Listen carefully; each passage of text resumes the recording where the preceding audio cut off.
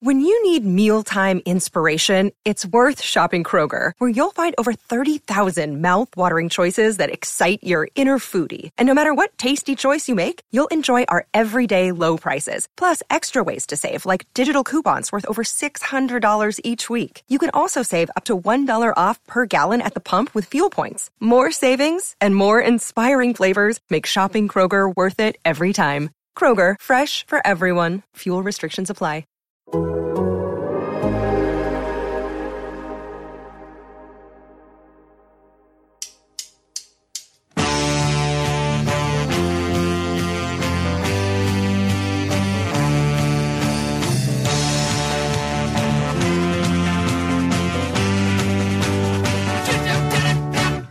Welcome to the Total Soccer Show and our latest Listener Questions episode. My name is Ryan Bailey, and joining me today is a man whose answers to listener questions are much like his beard. They're long, but they don't need trimming. Taylor Rockwell.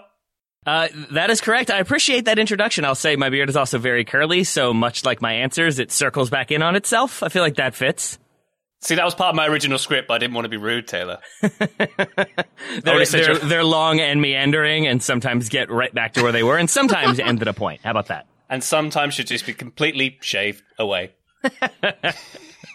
Disagree. Hard disagree from me too. Just kidding. Also here, you might have heard him giggling just there, is a man who loves the Olympics more than life itself. It's Graham Ruthven. Graham, you adore the Olympics in all forms, right? Oh, yes. I am an expert now in all things Olympics. The USA are apparently now bad at women's soccer and basketball. And the UK, Great Britain, are still really good at the dancing horses. Horse dancing is the greatest of all Olympic sports. We can agree on that, Graham. And one that I've really gotten into this time around is the skateboarding. Watching here in England on the BBC commentary, and you've got the commentators saying, oh, that ollie he just flipped was so fresh. That backside kick flick fakey nose grind was on the nose, baby. And it's just, it's kind of strange for Olympic commentary. Yeah. There's just some countries that don't go together with some sports. I think Britain and skateboarding goes together as well as, I think, Italy and rap. Really? So, I mean, I won't diss the Italian rap till I've heard it, frankly.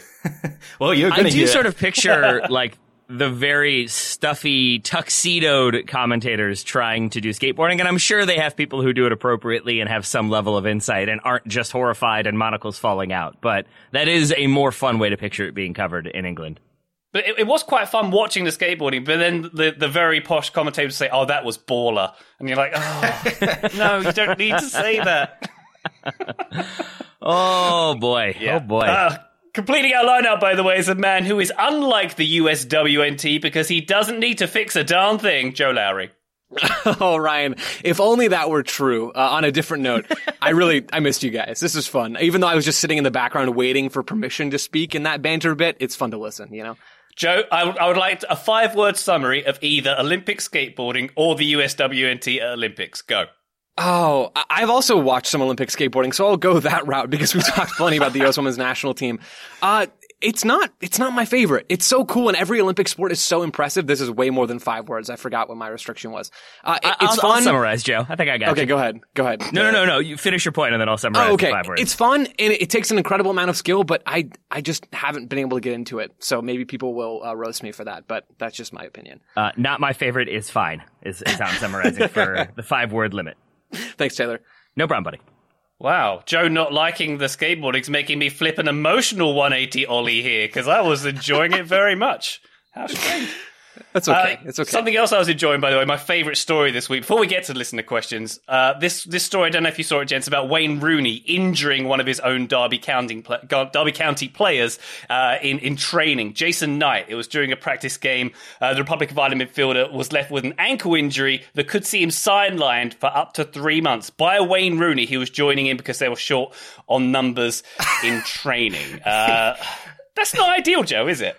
I mean, were they really short on numbers in training? Wayne Rooney just feels like the kind of coach that will just come in to any drill. Usually it's the assistant coaches who come in and fill out the numbers. He feels like a guy who will actually step in no matter what. If they have 22 guys and they can go 11v11, I think somebody's sitting so that Wayne can play somewhere in central midfield. I like the idea of managers seeing this as some form of tactic to get players out of their team. So Solskjaer is looking at Phil Jones right now with a 2-footer in mind. He's going to go flying in.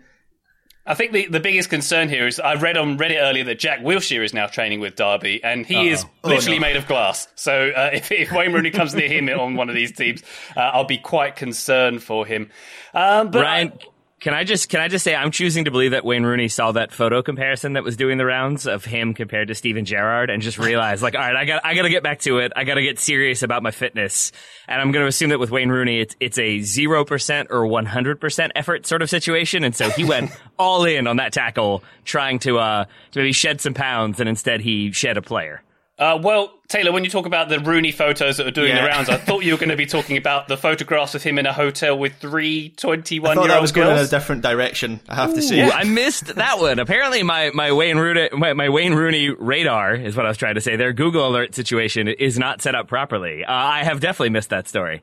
So between those photos and the injury in training, Rooney's tackle getting him in trouble in more ways than one. Thank you very much. I'm here all week. Thank you very much. Try the veal. All right, shall we get to the listener questions? Why don't we? Let's start off with one from Mr. Matt Koss. Thank you for your question, Matt. What countries have a club team in their domestic league that would beat their national team? Would Bayern Munich beat Germany? Would Real Madrid or Barcelona beat Spain? I don't think any MLS team could beat the USMNT, says Matt. That seems like a challenge. I mean, yeah, we can get to that part of the question. I seem to remember years ago, I might have made this up in my head, but many years ago, the winner of the Spanish division played the national team in some kind of community shield kind of thing, which would be awesome. I might have made that up, and there might be some leagues that used to do that in the past. But my initial answer, Taylor, here is that yes, every top 5 European team's winner could beat their national team. Is that right? Pretty much. I would agree with that. I think especially if we're not doing this in a sort of FIFA vacuum. Like in FIFA, there's no background, there's no training, and then you're basically putting, like, Chiellini could play for Juve and for Italy. If we're making them choose, I think then it's a more interesting conversation. But yeah, I think if you're putting Bayern Munich up against the German national team and maybe Bayern Munich keep their German players, I think Bayern Munich are going to win. I think the same for PSG, though you never know, instability, but there's also instability with the French national team. I think Man City and Liverpool would probably both be able to get by England. Yeah. I think Juve up until recently could probably have handled recent Italy. I don't know about this time, and especially if Chiellini and Bonucci played for Italy instead of Juve. But yeah, I'm with you that I think for any number of reasons, strong club teams are going to beat strong national teams. So we're approaching that, Taylor, when you say Chiellini could play for both sides, for example, like the Street Fighter 2 rules, where, you know, when you want Guile fighting Guile and you have one in slightly different color camo, that's what you're going for, right? You're duplicating players, because obviously with someone they also have to have the Guile flat top and say Sonic Boom routinely. Sonic but Boom! Yes. The best one. I remember thinking that was the coolest thing ever and then realizing it wasn't an actual power you could master, but was instead just sort of things being loud. The thing about Street Fighter 2 was the bonus round where you got to beat up a car. Who beats up a car? That looks like it would really hurt your fists. Anyway. Honda does very well. That's the answer. I've played too much Street Fighter. And we've gone slightly off topic already. Graham, I'll bring you in here. What are your thoughts on this, and what are your thoughts on Street Fighter 2 rules in this? Because if you're thinking about something like a team like Man City, who have like at least 4 starting England players, or maybe 3, if you can't feel, let's say 4. What do you make of the proposition here? Yeah, I mean, well, the first thing I was going to say with Bayern Munich and Germany, is there a difference? I feel like there's a big overlap there, and they're just the German national team that plays in the Bundesliga. But yeah, I don't mean to slap down this question too much, but I'm just of the opinion that like club teams have such a natural advantage due to the amount of time on the training pitch, for instance, and just that that a manager can create a culture. And the number of times we mentioned it a lot about Roberto Mancini's Italy team during the Euros podcast. We always said they're like a club team, and that was meant as a compliment. So I would even go kind of further than Taylor and say I think a lot of club teams would beat their national teams. I mean, if you're going through the Premier League, like, you know, City, Liverpool, United, actually no, not Arsenal. They wouldn't be top teams, Jeff. Top teams, yeah, top teams. Just top teams. I think, I mean, an example for that I would draw as a Scot. I would look at Scotland and Rangers. So Rangers, obviously the Scottish champions. I think on paper, there's no denying that Scotland are a better team than Rangers. But if those two teams were to face each other, I would expect Rangers to be the Scotland national team. Just because they have a lot more time in the training pitch and all the reasons I mentioned previously. Yeah. Joe, your thoughts on this question? And Joe, would you like to see this as a regular fixture? The thing I might have made up where the national team plays the champions as a pre-season warm-up. That would be pretty cool, wouldn't it? Oh, I'd love that. It really would be straight out of FIFA. We'd have to work on our cloning technology to make it the full simulation. But yeah, I like the idea, Ryan. And I agree with the premise that we've kind of established here that most elite club teams, and Graham even took it a little further, but generally speaking, most elite club teams would beat most elite national teams. I think that's a fair summary here. I will say though, I think of the top 5 leagues, I think Italy would give last year's Inter Milan Serie A title winners some trouble. And I think Spain would give Atleti or Barca Real Madrid trouble because Barca and Madrid are not at their height right now. They're not the height of their powers. And Atletico Madrid is a very strong team, but it is still a contrast in styles with how Spain play. So I think maybe with those two exceptions, I don't know, France as well could give PSG some trouble, but they're so hot and cold sometimes. I think there are national teams that would give the top club teams in their country a battle. But most of these cases, I completely agree with Graham. These teams have so much time to train. And so if we're looking at it outside of a vacuum, if we're looking at it where these teams have the same training situations, most often it's going to go to the club team. That said, I think there are a few examples of national teams, a few examples on top of the ones I said could give teams trouble that would beat the top teams in their domestic league. Mexico, I think, would beat any team from Liga MX, even though there is real talent there. The U.S. men's national team, I think, would beat any team from Major League Soccer, and that's in the question there from Matt. There are others as well. Portugal and Brazil would beat, I think, teams from their domestic league, or certainly they're a lot more talented. So this was a fun thought experiment, and I don't think it's necessarily as clean cut as maybe I thought it would be at first. I think, Joe, if anything, you've kind of convinced me that this is a thing we should be doing. Sorry, Ryan. Joe who gets the credit. Because when you're talking about like this being a battle and could give a team some trouble, I think that might be a useful thing. Like we think about Spain, who play a very similar version of tiki-taka to Barcelona, and they're playing a high possession style. It's not the most intense, attacking, sort of approach. And to find a team in La Liga that has caused Barcelona problems would be maybe a good way for Spain to go about finding an opponent who has played against tiki-taka, has a way to sort of cause tiki-taka problems, and then how do you adjust to that? It gives you sort of learned experience. So I could see a world in which they're playing, I don't know, Real Sociedad or whoever that bogey team might be as a way to sort of give them more familiarity with that sterner opposition. I doubt it ever happens. I think it has happened in the past, as Ryan said, and I think I've talked about watching the U.S. play Derby County way back when in the 90s. But I doubt it comes back, but I still think it could be an interesting experiment. And I think, Joe, to your point, it is probably the case that if your best players are playing in one of Europe's top 5 leagues, but not your own league, then I think a lot of the time, if you're basically a selling league or a developmental league, I don't think you're going to have clubs that can challenge the national team. If you're one of those more established leagues with a bit more money, I think you probably can. There's got to be a few nations, like small nations, who have players playing at a high level who aren't playing their domestic league. The one that springs to mind would be Croatia. Surely the Croatian national team would beat any domestic team from Croatia. Denmark, too. Yeah. I mean, there's a good few of those, I think, Graham. Yeah, I'm totally with you. Are we totally brushing over the MLS part of this question, Joe? You did mention that you don't think an MLS team could beat the USMNT. Are you saying like the Sounders wouldn't have a chance, for example? Would they have a chance? Yes. Like the top 5% of MLS could give the full U.S. men's national team a game. But right now, I think we're all caught up in the U.S. men's national team at the Gold Cup, where we're not seeing Christian Pulisic or Gio Reyna or Tyler. I mean, we're not seeing the top players. With all of those guys in the mix, the U.S. should win that game 9.9 times out of 10.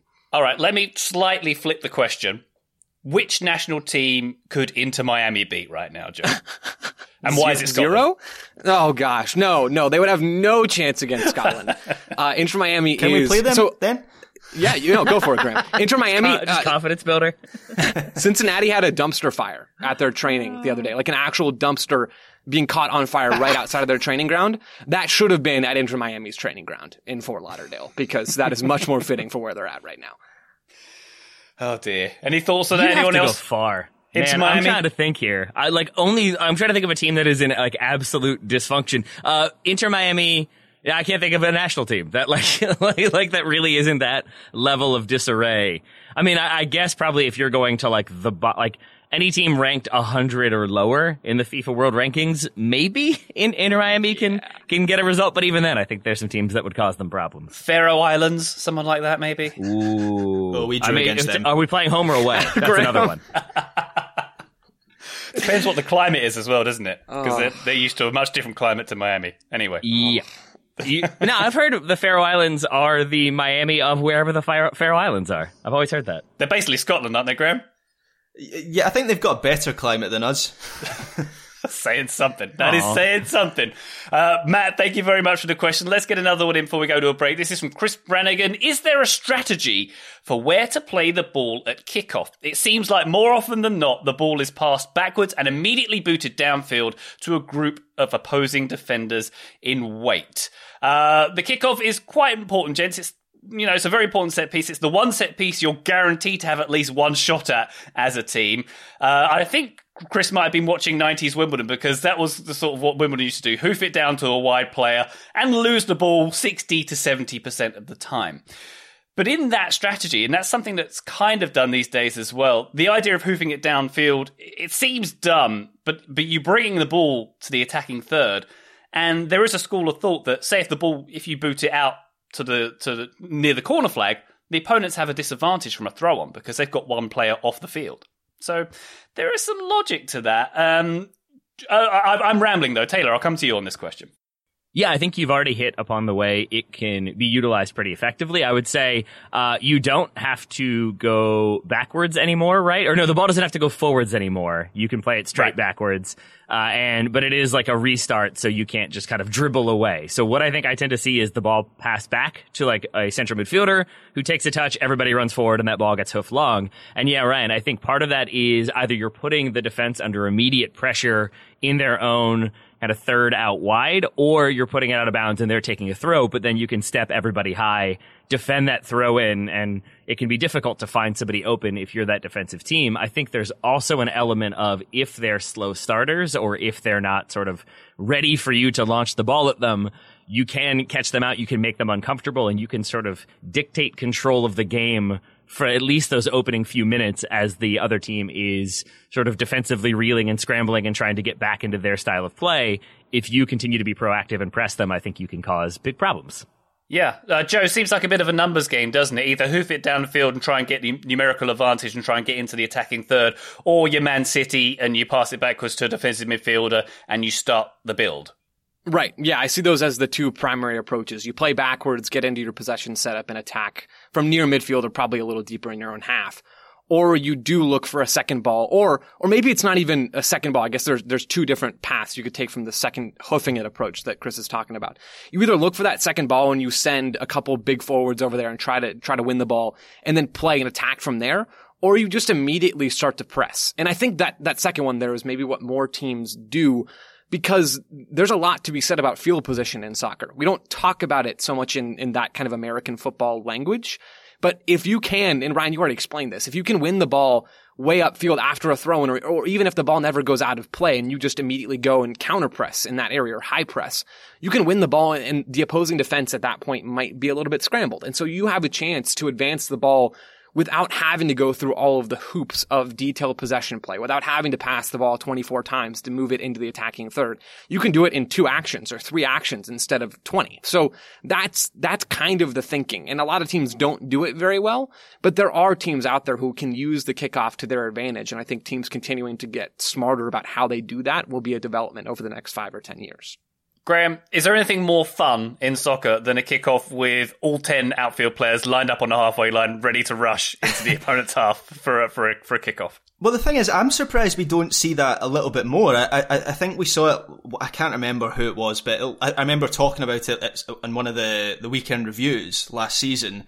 And I think maybe kickoff is still overlooked in terms of the value that it can bring to, a strategy. I know you're not kicking off all that often. You're, a minimum of twice. And I suppose if you concede, you'll do it a few more times. But I just wonder whether that's the remnants of the limitations of what you used to be the case at kickoff. So obviously, as Taylor referenced, the rules were changed. How long ago was that? 3 seasons ago, maybe? You used to have to play the ball forward. And so what that meant was you had to have 2 players at the center circle, because obviously the one player needed to pass the ball to the other, and that's changed, and now you only really have one player there to pass the ball backwards. That tends to be the case. It tends to keep possession. But I do wonder, with teams looking to things like throw-in coaches, famously Liverpool have a throw-in coach. I do wonder whether we might see a kickoff coach before too long. And as I say, I'm just surprised we don't see more teams charge opponents right from the start, particularly when they're looking for a late goal in stoppage time. If you concede late on, obviously there is an element of risk in that, you really need your defence to push up quickly to pick off any second or third balls. Otherwise, there's just a complete vacuum in the centre of the pitch. But if you're trailing with a minute to go or 2 minutes to go, then, it seems like a risk worth taking. So it wouldn't surprise me if over the next few seasons we see teams focus more on the kickoff as a strategy, just because of the way that the rule changes have kind of opened things up a little bit. And Graham, one thing that you've reminded me of, the person who I can remember doing that is Juan Carlos Osorio. I think it was with Mexico in the Copa America Centenario in 2016, but he sends out his lineup. Everybody knows it's going to be a back 3. They know exactly how Mexico are going to set up because the personnel sort of fit into this 3-4-3, 3-5-2 that they were going to roll with. They go with the kickoff. They boot the ball long. And I remember trying to figure out when they changed their formation, and we realized they changed in the 15th minute, and we went back and we realized they hoofed that ball long, and immediately as everybody goes to press, they also changed into a 4-3-3 shape and stuck that way. And so there was a way that they basically set up so that the opposition could see them really clearly in one shape, and then as soon as they kick the ball, they change their shape entirely. So I think you're right that there are ways that you can utilize kickoff in the moments before kickoff that teams will probably start to toy around with a bit more. I think I've missed my calling in life, and it is to be a kickoff coach for a very top-level team where they might only take one kickoff in the game. I think that's what I should be doing. All I picture now is the original Ted Lasso video when he's just screaming, "Kick it!" And that's all I picture with the kickoff coach there. Excellent stuff. All right, Chris, I hope that answers your question. I think it's a very interesting part of the game that's not often talked about. So thank you very much for that question, Chris. We'll be back with more after these messages. This episode is brought to you by Michelob Ultra, the official beer sponsor of the NBA. Want to get closer to the game than ever before?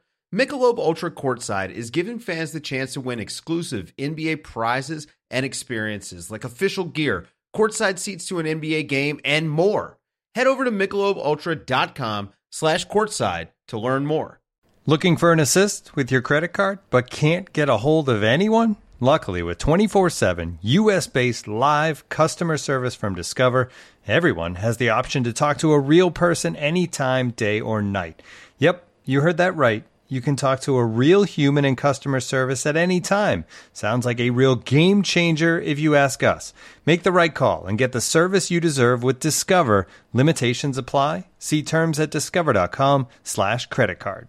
Total Soccer Show, we have returned. We are answering your questions, and here's one from Mr. Drew Strong. If we had a competition that was every 4 years and featured national teams from North and South America, would people around the world care more like they do with the Euros? Would the increased quality of the competition benefit the United States men's national team? What would be the positives and drawbacks to such a tournament? Joe, I'll come to you first. We're kind of talking about a Copa America Gold Cup hybrid here, I guess?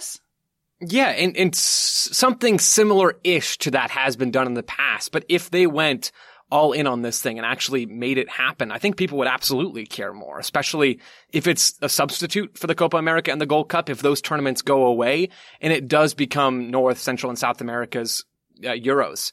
I think people would absolutely be more invested from all over the world, not just in this region, because of scarcity and that whole idea of there's not as much soccer going on. And so this is the big event, alternating years with the World Cup or however you want to set that up. There would be some smaller Central American and Caribbean nations that probably wouldn't be too happy about this. But for the US and for Mexico and for a handful of other teams in CONCACAF, if you add them into the 10 teams that are usually in the Copa America and you make it a 16-team tournament. So you've got 10 from South America, 6 from North and Central America in CONCACAF. I think that would be a great show. I think it would be good for the pockets, for the parties involved there, federations and the nations competing. But I also think it would be good for not just the United States, but the rest of the region, the rest of the countries in CONCACAF that would be competing in this. You get more exposure to higher level competition, which just isn't available right now in CONCACAF, really. And so that's a huge benefit. It's going to develop talent. Players are going to learn things in those games that you just really can't learn in other games. And if you keep CONCACAF Nations League, which has had a lot of people poke fun at it, but in this alternate reality, it would become quite important because then it kind of would be a different take on the Gold Cup against the regional competition. And you have this big tournament as well. I like this idea a lot, Drew. I think this could be a ton of fun. Yeah. Graham, what do you think about it?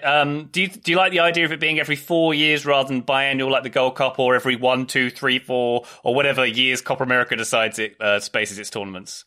Yeah, I think, what makes the World Cup so special is that it only happens once every 4 years, although it seems like Arsene Wenger, of all people, wants to change that. I guess in terms of the question, I am probably the, quote, people around the world, in that I don't watch much of the Gold Cup. I watch a little bit of the Copa America. And from a European perspective, there's just absolutely no doubt that more people would care about a North and South America hybrid competition. The Gold Cup, I have to say, just doesn't register at all here, I'm afraid, to the point that even some big football fans might not even know what it is. The Copa America, even with Argentina and Brazil and lots of players that European fans know, again, doesn't really register, even though it was on British TV here, but it wasn't one of the main channels. Obviously the time zones don't help and things like that. But I think a hybrid competition would definitely help in that regard. I mean, we're competitions are kind of going in that way anyway. I mean, Qatar are in the Gold Cup this year, the Copa America Centenario, I think, you guys will be able to correct me on this, it had invited teams. The USA was in that, wasn't they? Weren't they? Yeah, and, Australia in Eurovision, and, so, yeah. Who cares about confederations? They should just create one big confederation for all of world soccer, and they can call it something like, I don't know, the Federación Internacional de Football Association. Just a name that I've thought of. And they should organise a tournament every 4 years, Graham, and everyone's invited. What do you think? Yeah, great idea. Nobody's ever done it before. Good. So I think I disagree with both Joe and Graham a little bit. And Graham, I'd like to ask you, like, if there's no real interest in the Gold Cup at all, and if there's very limited interest in Copa America, why would there be more interest if those two things combined? Because you've got the South American teams, your Argentina and Brazil, and then you have American branding and spectacle and ticker tape, and boom, you've got, a massive tournament. No, but it's a fair point. Like, I guess maybe my theory falls down there a little bit. I just think because you're adding two confederations, I guess maybe what I'm getting at is people would certainly care more about that than the Gold Cup, which just, I'm afraid, doesn't register at all here. One thing I was going to ask you guys was, looking at it from the other side, by you guys, I mean from the people who have the American perspective on this. Obviously, the theory is competition would be good for the USA in terms of growing players and becoming a better team, going from a big fish in a small pond to a slightly smaller fish in a bigger pond. But how much would American fans miss winning as they do in the Gold Cup? Because it's a little bit of a cliche, maybe it's not a cliche, you guys can tell me, that one of the biggest factors in the sports that American sports fans are interested in is if they can win it. And obviously, you look at the Olympics, it seems like the Olympics is a huge deal in America because you guys do really well in the Olympics. So would going into a hybrid North and South America competition where the USA wouldn't be the giant in that tournament, would that maybe have a detrimental effect in any way? I think this is just my opinion, and I don't think I'm in a mood here. But I think if the U.S. were to enter into that competition, I think it only makes people more interested, even if they aren't winning it or even getting out of the group necessarily. Because to some extent, I think the Gold Cup is a poison chalice of a lot of neutrals or sort of casual U.S. fans who will get into the national team way more for the World Cup or for World Cup qualifying. I think also aren't as interested in the Gold Cup. Like, it's maybe a bad example, but like my in-laws and my parents are like, they're always into the U.S. when they're at a World Cup, the men and the women. But a bunch of them have asked me, like, is there a tournament happening right? Like, what's going on? Like, I think people don't always know. And then I think the people that do are the very, very dedicated people who then sort of, if not dismiss it, sort of tend to say, it doesn't really matter till the knockout round. And even then, it doesn't really matter unless we're playing Mexico in a final. But if we don't make it to the final, then things have gone horribly wrong, and that matters too. And so I think if you're playing in an enlarged competition against stronger opponents, even if the U.S. isn't winning, I think there's an idea of there'll be more interest here, I think, in the U.S. and just basically in the Western Hemisphere. And I think that will get more people interested in watching the U.S. play Brazil and U.S. play Argentina. Even if they end up losing those games, I think it also prepares them better for the World Cup and for World Cup qualification and for the stronger teams you're going to play. So I think it would be better even if we run the risk of never winning it. That's my thought, at least. Joe, what about you? Yeah, I agree with every single word you just said, Taylor. Right. I think the amount of people that actively care about the U.S. in the Gold Cup, and even more than that, care about the U.S. winning the games against smaller teams in the Gold Cup, is just so much smaller than the people who would care about the U.S. in a bigger tournament, playing the teams that Taylor just talked about. So, yeah, I think it would be a good thing for the U.S. in that way. And I really don't think.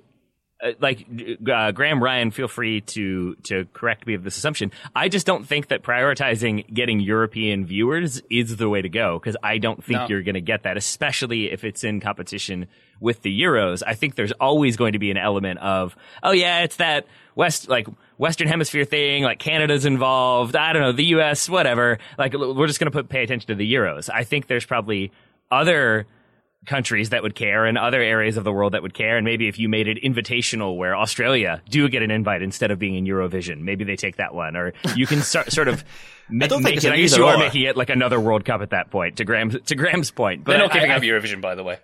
Okay, I hope not. But I would say, like, I think a lot of it has to do with the appointment viewing aspect of things, and I think Brazil is probably appointment television, Argentina, Uruguay, Colombia sometimes, Mexico sometimes, but the United States, like, can either you, Graham, or you, Ryan, other than like in the last couple of years, think of a time that you were like, ooh, this U.S. team, I can't wait to see blank. Like, it might have been when there was a player in form, but aside from that, I don't think the U.S. has ever really had the level of talent or the names that would make an English person or a German person stay up into the wee hours of the night or early morning to watch the U.S. play. You would get some Chelsea fans at the moment with Pulisic, obviously. But yeah, you're right. Yeah, but I mean, I think those guys becoming those names, the Pulisic, the like, I don't want to do the thes list. I will just say Pulisic, I think Reyna does that. McKinney, I think probably if he continues to have success with Juve. And I think there's more players that will do that. And once the U.S. becomes a bigger draw, a team that people do want to watch, I think Mexico is probably already in that category. I think Canada is moving towards that as well. And I think once you have more teams that have more players that people want to see, that neutrals want to see, you'll get eyes on you. When Didier Drogba was playing for Ivory Coast, I think there was always... that was an immediate draw. I'll watch the Ivory Coast play because Didier Drogba is so good. I want to see what he's going to do for his country. I don't know if the U.S. has that person that people are sort of that interested in the way other smaller countries tend to have. Once they do, I think maybe there is more interest, and then combining the tournaments creates even more interest. Yeah, I do agree, Taylor, that chasing like European views and European interest, it shouldn't be the barometer for success for something like this as well. And I think when it comes to Copa America and when it comes to things like the Gold Cup, Graham's right in the limited interest on this continent. I'm in the UK at the moment.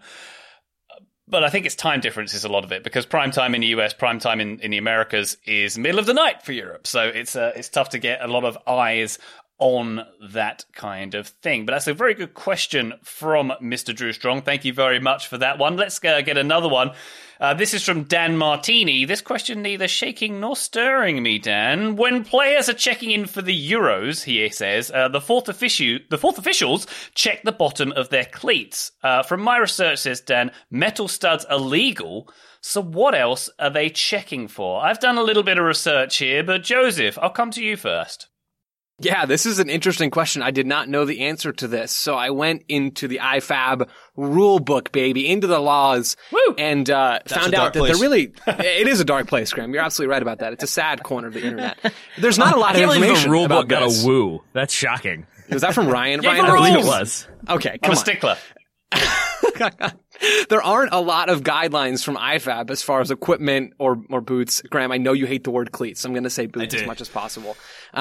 Apparently, according to IFAB Law 4, a player must not use equipment or wear anything that is dangerous. And that, gentlemen, is the extent of the laws that I could find that related to this topic. So I did some more reading, some more research, and it seems like from everything I could find, the referee is just looking for anything out of the ordinary, anything super sharp. It could be a metal stud. That's fine. But if part of it is shaved off into a point somehow, either maliciously or accidentally, they're looking for things that are not normal to be stepped on with. It's basically to catch that one time that Sergio Ramos decides to wear running spikes.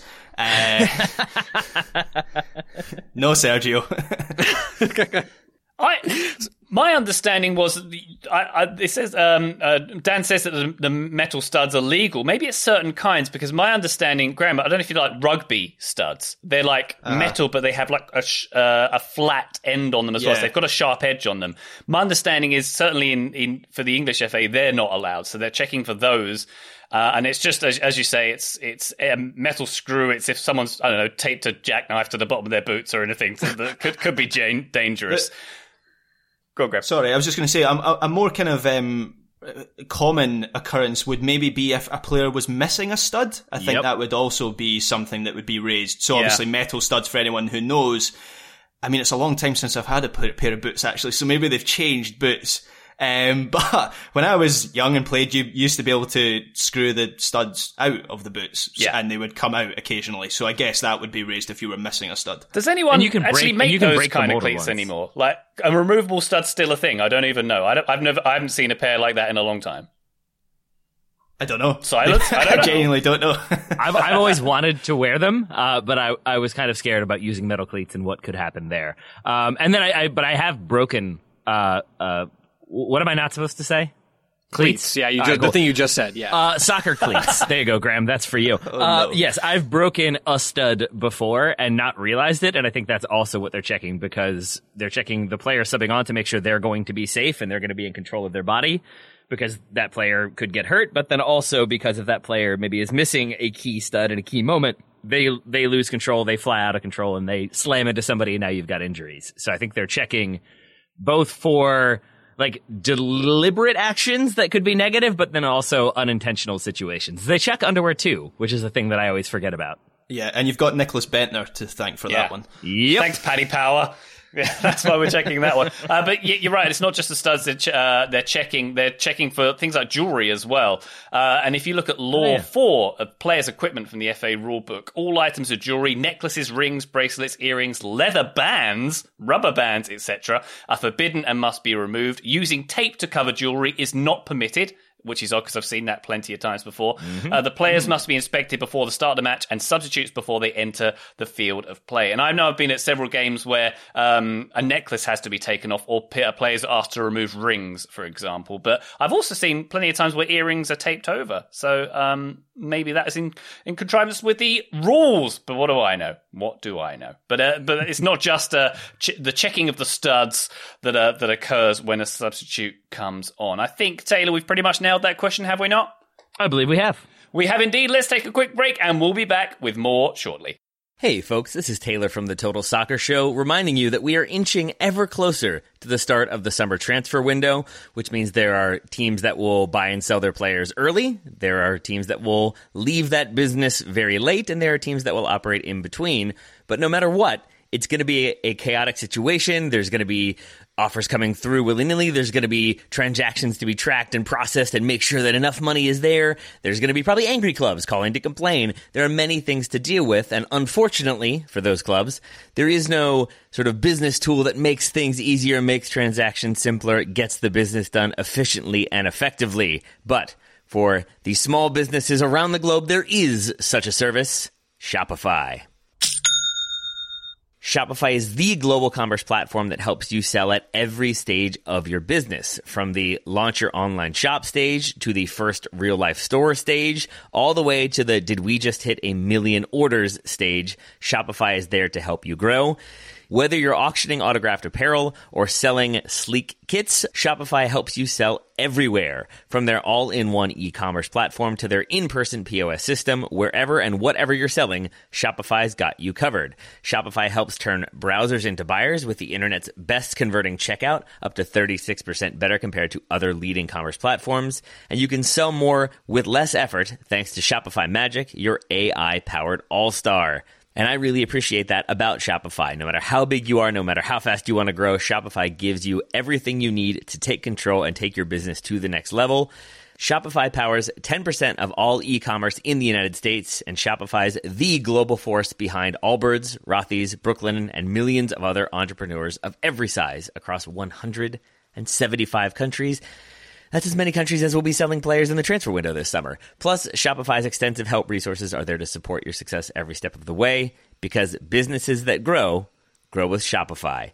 Sign up for a $1 per month trial period at shopify.com/TSS, all lowercase. Go to shopify.com/TSS now to grow your business no matter what stage you're in. Shopify.com/TSS. This episode is brought to you by Michelob Ultra, the official beer sponsor of the NBA. Want to get closer to the game than ever before? Michelob Ultra Courtside is giving fans the chance to win exclusive NBA prizes and experiences like official gear, courtside seats to an NBA game, and more.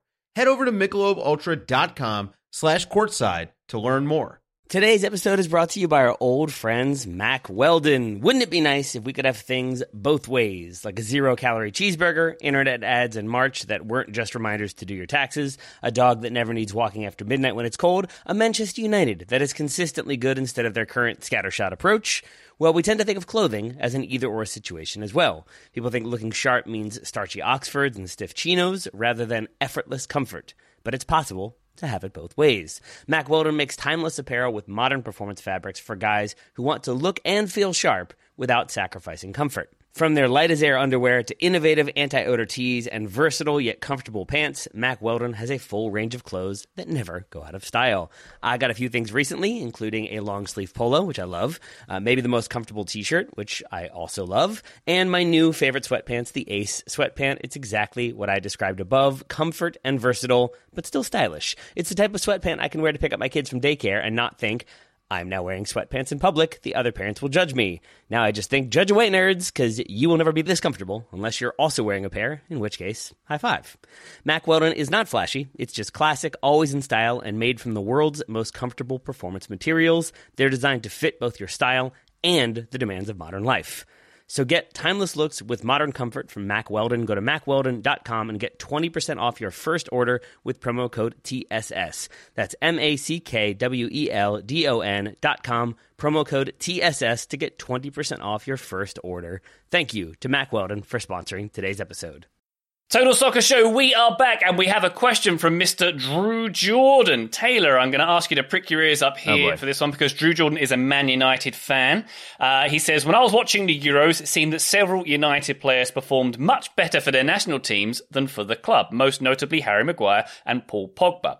Is this too small a sample size to judge, or does it point to a larger problem with Manchester United, that perhaps the manager isn't able to get the best out of his players, or that the team strategy isn't putting the players in their best positions to succeed? On a related note, says Drew, both France and England sometimes played a 3-4-1-2. Is that part of why Pogba and Maguire are doing better?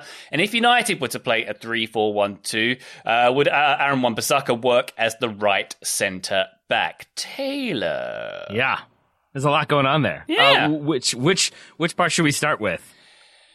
How about the general concept of Sure. players being better for the national team than for Manchester United, which I think is perhaps a valid observation?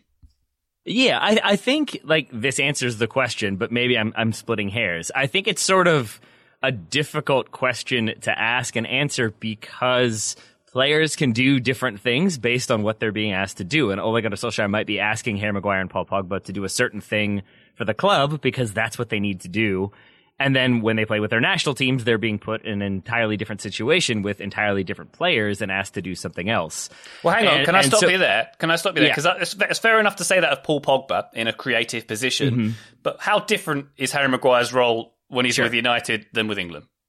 Yeah, and I was going to say, like, I think I've even sort of just further outlined the question, which is like, why does that tend to be the case then? And I think with Harry Maguire, I'm stealing Graham's point. I think he's talked about this before, that having maybe better personnel around you in the immediate areas, specifically right ahead of you as you're holding midfielders, I think it gives him more cover. I think England keeping those sort of two defensive midfielders shielding that back line does a better job than I think Fred and Scott McTominay were trying to do. And I think also with how United have the legacy of being this attack sort of football club, that it's harder to sort of strike that balance. Whereas at international level in a major tournament, I think you would be forgiven, even if you're Gareth Southgate, for going a slightly more defensive route and then having kind of flair attackers to make up the difference.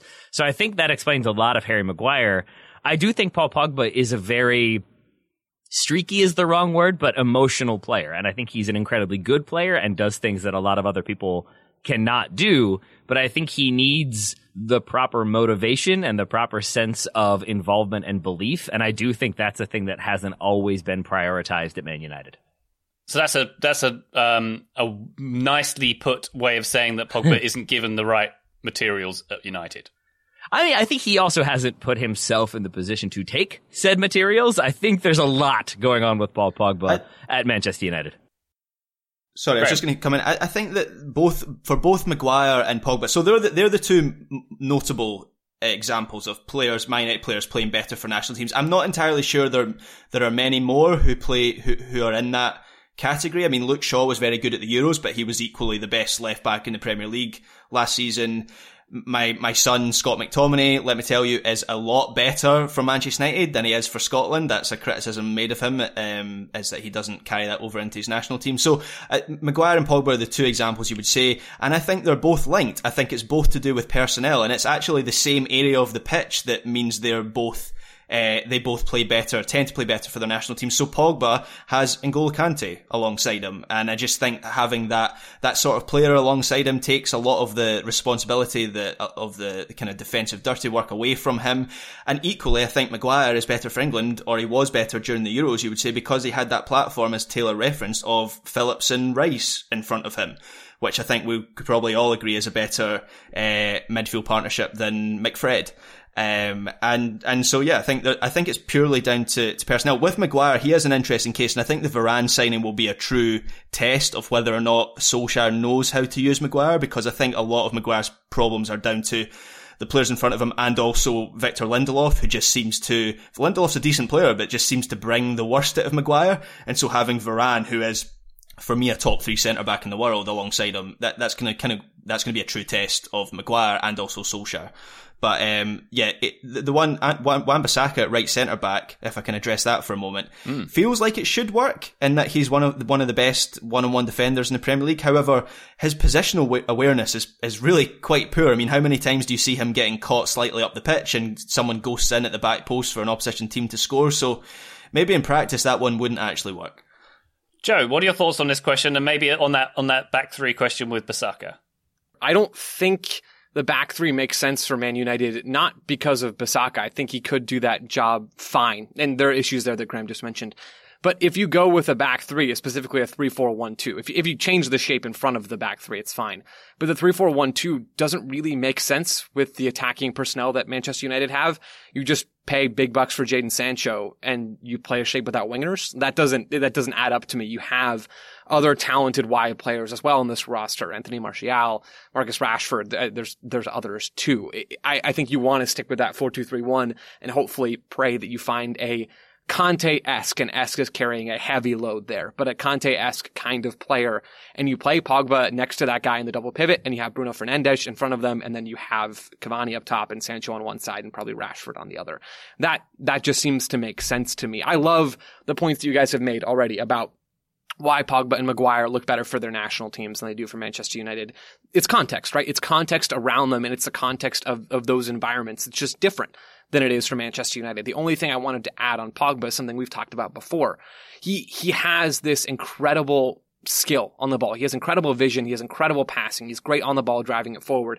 He's so good at exploiting little gaps and creating problems for opposing defenses. Because national teams don't have nearly as much time to train together, their defensive schemes are just weaker. They're easier to exploit. They're easier to break through.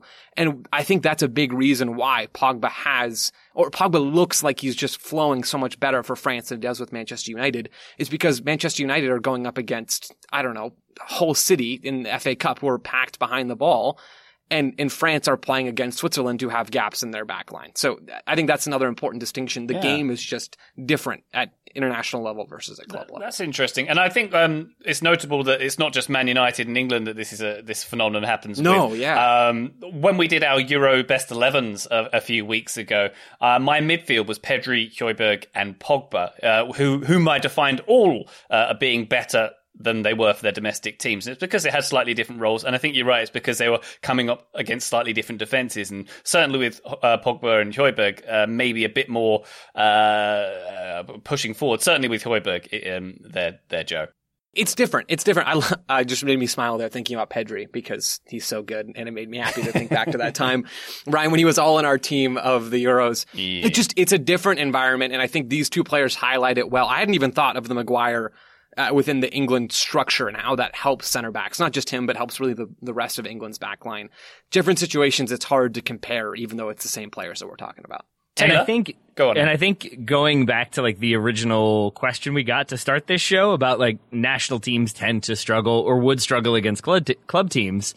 I think a lot of that has to do with the club team practicing day in and day out and working on things and learning patterns. And you go here and this half yard and this half step, and you can't really do that when it comes to your national team. So I think you're getting automatically players coming in that understand they have to compromise a little bit and they can't do exactly what they want to do always. I think it gives national team managers a little more flexibility to say, in this specific situation, I need you to do this, even if it's not necessarily a thing you do naturally. It allows this person and this person and this person to play better attacking football, and that's what we want, so that's what we're going to do. I think Solskjaer, for the situation he inherited at Manchester United, and then with Paul Pogba, I think he doesn't have as much freedom to, not necessarily cater to what Paul Pogba needs, but if there is a lineup that fits 10 of the 11 players' skill sets, he is going to go with that approach that suits the most players, that gets everybody playing the most cohesive style. And if there are things about that accentuate strengths of Scott McTominay or Donny van de Beek, it might be the case that they're going to go with that over Paul Pogba because his skill set just doesn't quite fit. But I think it's less accepted at club level because here's this giant marquee player that you spend a ton of money on, and now you're not getting the best out of them. That pressure isn't really there at the international level because there's a ton of players, if you're France, who have cost that much money and are equally important, and you could have that conversation in 3 or 4 different positions. And so I think to some extent that pressure subsides a little bit. The expectation subsides a little bit, at least until we get later on to the tournament. But I think that pressure is always there for a manager like Solskjaer. Slight tangent, Tay. Yesterday morning, I visited a website that Nicholas Bentner likes to advertise on his underwear, and I placed a bet on Manchester United to win the Premier League at 7-1, based mainly on the vibes of Raphael Varane signing. Yeah. How do you feel about that? I would feel better, to the points we've already made, if they had a better holding midfielder who maybe allowed them to do things that they want to do more readily and more easily. Solskjaer, I think, has talked about switching to more of a 4-3-3 instead of that 4-2-3-1. So I don't know who that single pivot would be then. Stands to reason it would be Fred or McTominay. But I don't know if either of them are going to be able to do that job the way it needs to be done. So that would be my lingering area of concern. Maybe I'm just being pessimistic. Taylor, my prediction is that you're going to get that player in this window. And who would it be, though, Graham? I think it's going to be Camavinga. I think they're going to go for Camavinga. yeah. All the reports are now that they need to sell. Sorry, we've totally gone off a tangent here, but no, that's fine. now that they've got Varane and Sancho, which by the way, what a window that is already. But to get, I think they need to sell a couple players, but they've got some sellable assets like Dalot, Lingard, obviously. There's a couple others, and I think that money's going to get put towards Camavinga, and then for the final day of the window, they're going to go for Trippier as a kind of more attacking right back. That I think like that has been like the consistent reports all the way through the window has been over those 4 players. So it just feels like that's what I think they'll do. I have slight concerns about Camavinga being able to hold a little bit more and to screen and to shift and become more of a defensive player than a ball progressor, because I think that really is what Manchester United need. But I want to put a caveat there. I need to go back and watch more film because he would be so much fun to watch. I just am not, all of me is not totally sure that he solves the problem, but who knows? We'll find out. Before you go back and watch more film, Joseph, I'd like you to answer one last question on this listener question show. It comes from David Hulme, who asks, why was Jadon Sancho brought to the Euros over an actual left-back or a known locker room presence such as Lingard? And we had a bit of a discussion about this question before we came on air, and there's some separate elements here going on, Joe. Perhaps there's a discussion here about why Jadon Sancho was brought to the Euros, say, over another player, and maybe there's a discussion there about England's use of fullbacks. I'll start with the fullbacks one, because I'm still a little bit confused by the whole Jadon Sancho situation at the Euros for England. And I think a lot of folks are still at this point. But as far as the left-back situation goes, well, actually, let me back up. All of the conversation about England's roster, much of it was tongue-in-cheek, was about, they have so many right-backs. And they did have a lot of right-backs on that roster. But they also had left-backs. And so maybe David has his wires slightly crossed here because England, not Manchester United, had Luke Shaw, they had Ben Chilwell, and then Trippier played there as well. And why he played at left back, I don't necessarily know. Maybe he's a little bit more defensive and brought a different look. It worked. But it did work. They had left backs, and so I don't think the Sancho conversation really overlaps into the defense roster construction situation. As far as, why you bring Jadon Sancho instead of another winger who you might play more, I don't know. Something happened along the way to have Jadon Sancho be a permanent fixture on the bench. He started one game at the tournament for England against Ukraine, and that's only because Saka had a little injury. So Saka was the starter on that side. Phil Foden was at first, then Saka played a lot more. Why? I'd be lying to you guys if I said I knew. Jadon Sancho is one of the most talented and best wide attacking players in the world. And he's phenomenal, and I think he would have helped this England team. He has slightly different attributes to Saka, and so maybe that's why Sancho doesn't play. But that wasn't even the question. It's why do you bring Sancho? And why you bring Sancho if you're not going to play him, I guess I'm not as sure about. Yeah, and I think, Graham, if we're going to talk about Sancho over a known locker room presence such as Jesse Lingard, and Lingard was in the CONCACAF style 50-man squad before the tournament, of course, and he played at least, was it 2 of the friendlies? I think he played and did very well as well. But going forward, when you're building this England team, you're going to back Sancho probably. Oh, I mean, absolutely. I think I would have played Sancho in more games. As Joe mentions there, he only started one game in the whole tournament. I do think maybe Southgate was mindful of the speculation around his future because it was quite coincidental that as soon as Manchester United announced that they had agreed a deal with Dortmund, and there were a lot of jokes at the time, oh, well, now he's going to start some games for England. And then he did start the next game against Ukraine after that deal. So I think maybe that speaks to perhaps he was distracted during the tournament. I'm speculating, obviously, a little bit here, but yeah, it's an interesting one that he wasn't used more. I think maybe just due to the balance of the team. So if you have Sterling on the left and Saka on the right, Sterling likes to, he's more likely to cut inside than Saka. So maybe he wants someone to cut inside and link up play on the left, and Saka is more likely to stretch the pitch and maybe burst to the byline on the right, whereas Sancho, if he'd been on the right, would maybe have congested play in the middle a little bit more. He is more of a ball carrier than Saka. He is more of an attacking hub than Saka, as we've seen from him for Dortmund over the past, 3 seasons. So it might just have been down to the balance of the team, and I don't necessarily think putting Lingard in for Sancho. I think in the question it's referenced, how much of a locker room presence Lingard is, but I didn't really get the sense that this England squad was lacking really in that regard at this tournament. It seemed like there was a pretty good spirit, pretty good environment in that dressing room. So I'm not really sure how much they would have needed Lingard, and in terms of having a player who might have offered more as a traditional winger over Sancho. Lingard's not really that player either. He predominantly plays through the middle actually, rather than kind of out in the wide areas. I know he can do that, but yeah, I would still have picked Sancho over Lingard. I like Lingard, but Sancho is. I know a lot of people hate this term, but if I'm going to use it, he is a bit of a generational talent for England, and I think he's going to be one of their best players for the next 10 years. I agree with that, Graham. I agree with your sort of everything you said. I would be a little bit shorter on saying he's a generational talent, just because, like, again, now that he's a Man United player, I think I'm automatically like, it's not going to work. Everything's going to be bad. But it is strange to say about a player of that quality that we're basically talking about the 22nd or 21st player on the roster, maybe even the 23rd. And I think that is something to consider, that when you look at the depth of talent England had and has, like, there is cover in a number of different positions. And I think for Southgate, it probably came down to, like, there are 2 positions left and I've got 4 or 5 different names that could fit there. And so then you look at, where do I already have depth? Where do I already have cover? And I think it's worth remembering that England, I think Luke Shaw maybe was carrying an injury or wasn't at full fitness. And I think that's part of why Trippier starts on the left, but also there's Ben Chilwell then as the depth, but he has to be sidelined or quarantining, and so then he's not involved, and I think that's a little bit of an unforeseen circumstance. But you have left back cover, you certainly have right back cover. There's a ton of depth in the middle.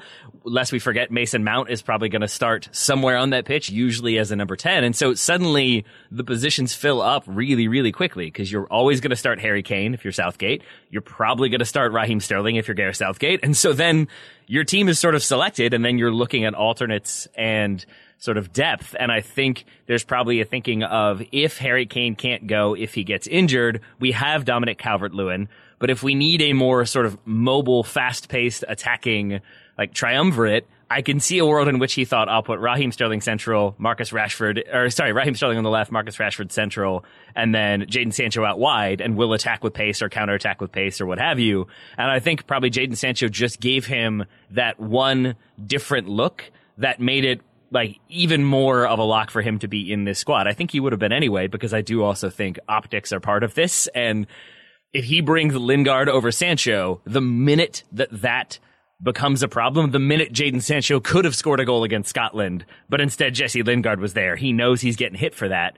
And I don't think it's a major factor, but I think it is a factor. And so I think all those combine as to why Jadon Sancho was in that squad. Gents, I think we just got through a conversation about England's attacking midfield options without mentioning the words Jack or Grealish. So congratulations to all of us in that one. I believe Phil Foden. Did we get Phil Foden in there? I don't think we did. I think I said it once. Okay, yeah. Thanks, Joe. Yep.